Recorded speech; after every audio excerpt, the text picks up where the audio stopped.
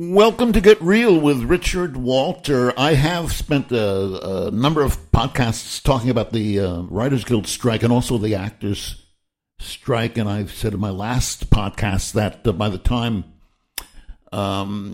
listeners hear it, just as they hear this one, it'll all be behind us. I hope so. I expect so. I strongly do expect so. But I do want to talk about the writers' careers in ways that they are not affected by this strike. Do not misunderstand me.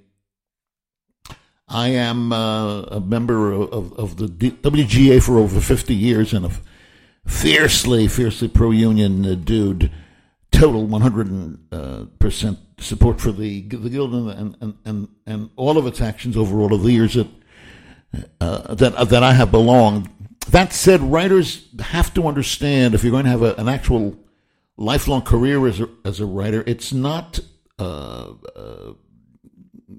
it's not a 9 to 5 days a week kind of thing. It just doesn't work that way. Now, you can get into a regular schedule in one way, and that is as a on the staff of a show. You can get staffed on a show and be one of the writers on a particular series, and that's been true since the beginning of syndication. Since the beginning of series TV, which is pretty much the beginning of TV. That is to say, many TV shows. They were written by freelance writers who submitted scripts, got assignments. They pitched. I myself recall pitching shows orally, coming in and making a pitch. Twilight Zone, for example, was one. Dr. Marcus Welby, M.D., was another, where you come in and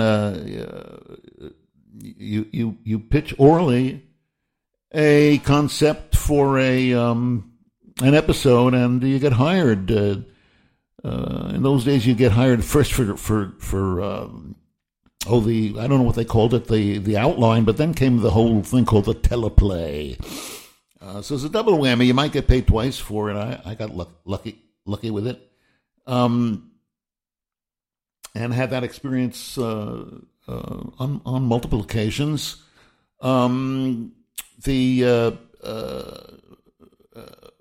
Shows, though, there were shows that were written by staffs. The writers were hired in advance, and there was a number of them. They sat around the table, they worked together, read all the scripts together. Often they divided them up among each other, among themselves. But that was the only place for writers in showbiz where you actually had like a regular weekly sort of thing, and otherwise it's kind of helter skelter. And the first thing I tell writers about writers financing is when you get money, God willing, you do get money. Don't spend it. You need to keep it. You got to spend what you have to spend to live, but the main reason for the money is to buy time to do your own writing, because writers can do what nobody else can do. Actors can't do it.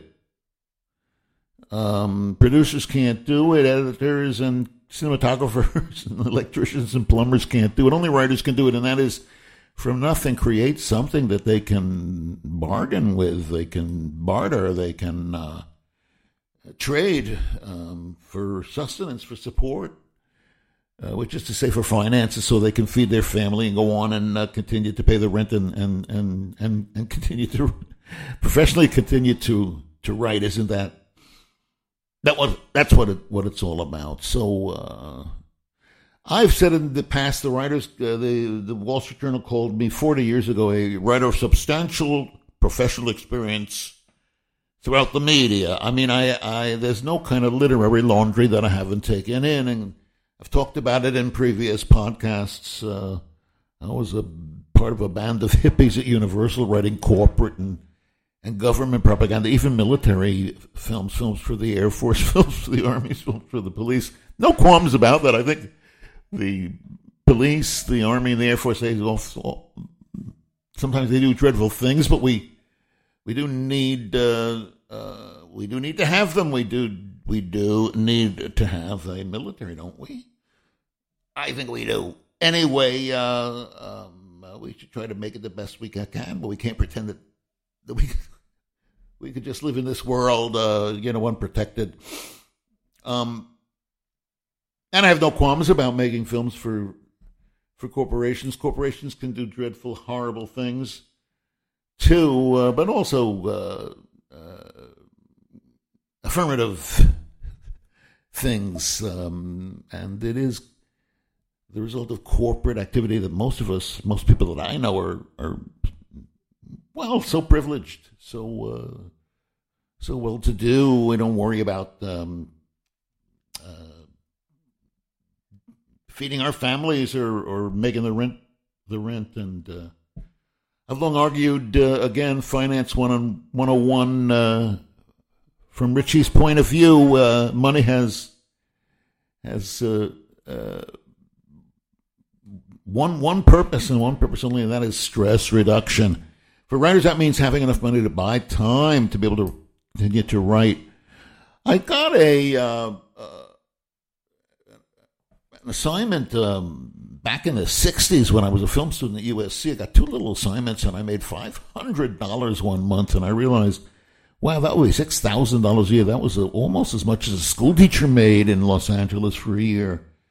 And I felt like suddenly I was a professional. And then I was working freelance. I was speculating scripts, but on the very first one that I wrote in a class, though I never sold it, it got me top representation and an assignment on staff. They still had staff studios, not particular individual shows, but staffs.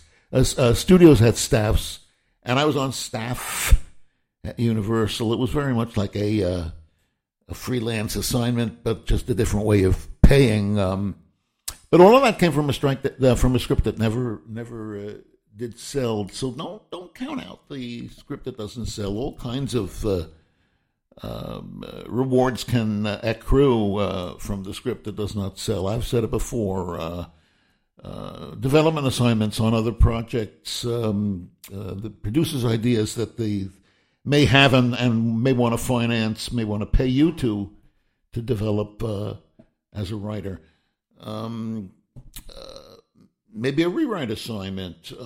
Maybe you'll win representation on the basis of a screenplay, as I did way back then. So don't count out the script that doesn't sell. But the thing is to keep writing and not to be trapped in the screen medium. I had job for a couple of years and did really well, made much more money than you needed, and set it aside, and suddenly it went stone cold. I suddenly was not working for, maybe a year. Well, I say not working. I was working, but I gave myself an assignment, which was kind of stupid. I decided to write a novel.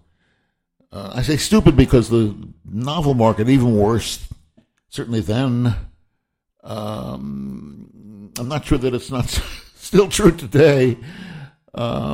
Novel market even worse than the screenplay market, and yet I sold that novel and got a lot of film work as a result of it. And what's the lesson there? The lesson there is that is sometimes in a career the smartest thing to do is to do something stupid. Thanks for listening to Get Real. I see writers outsmart themselves every day. Do absolutely subscribe on Medium and Substack. I'm grateful if you will also share these episodes with friends on social media and come back and listen to our next podcast.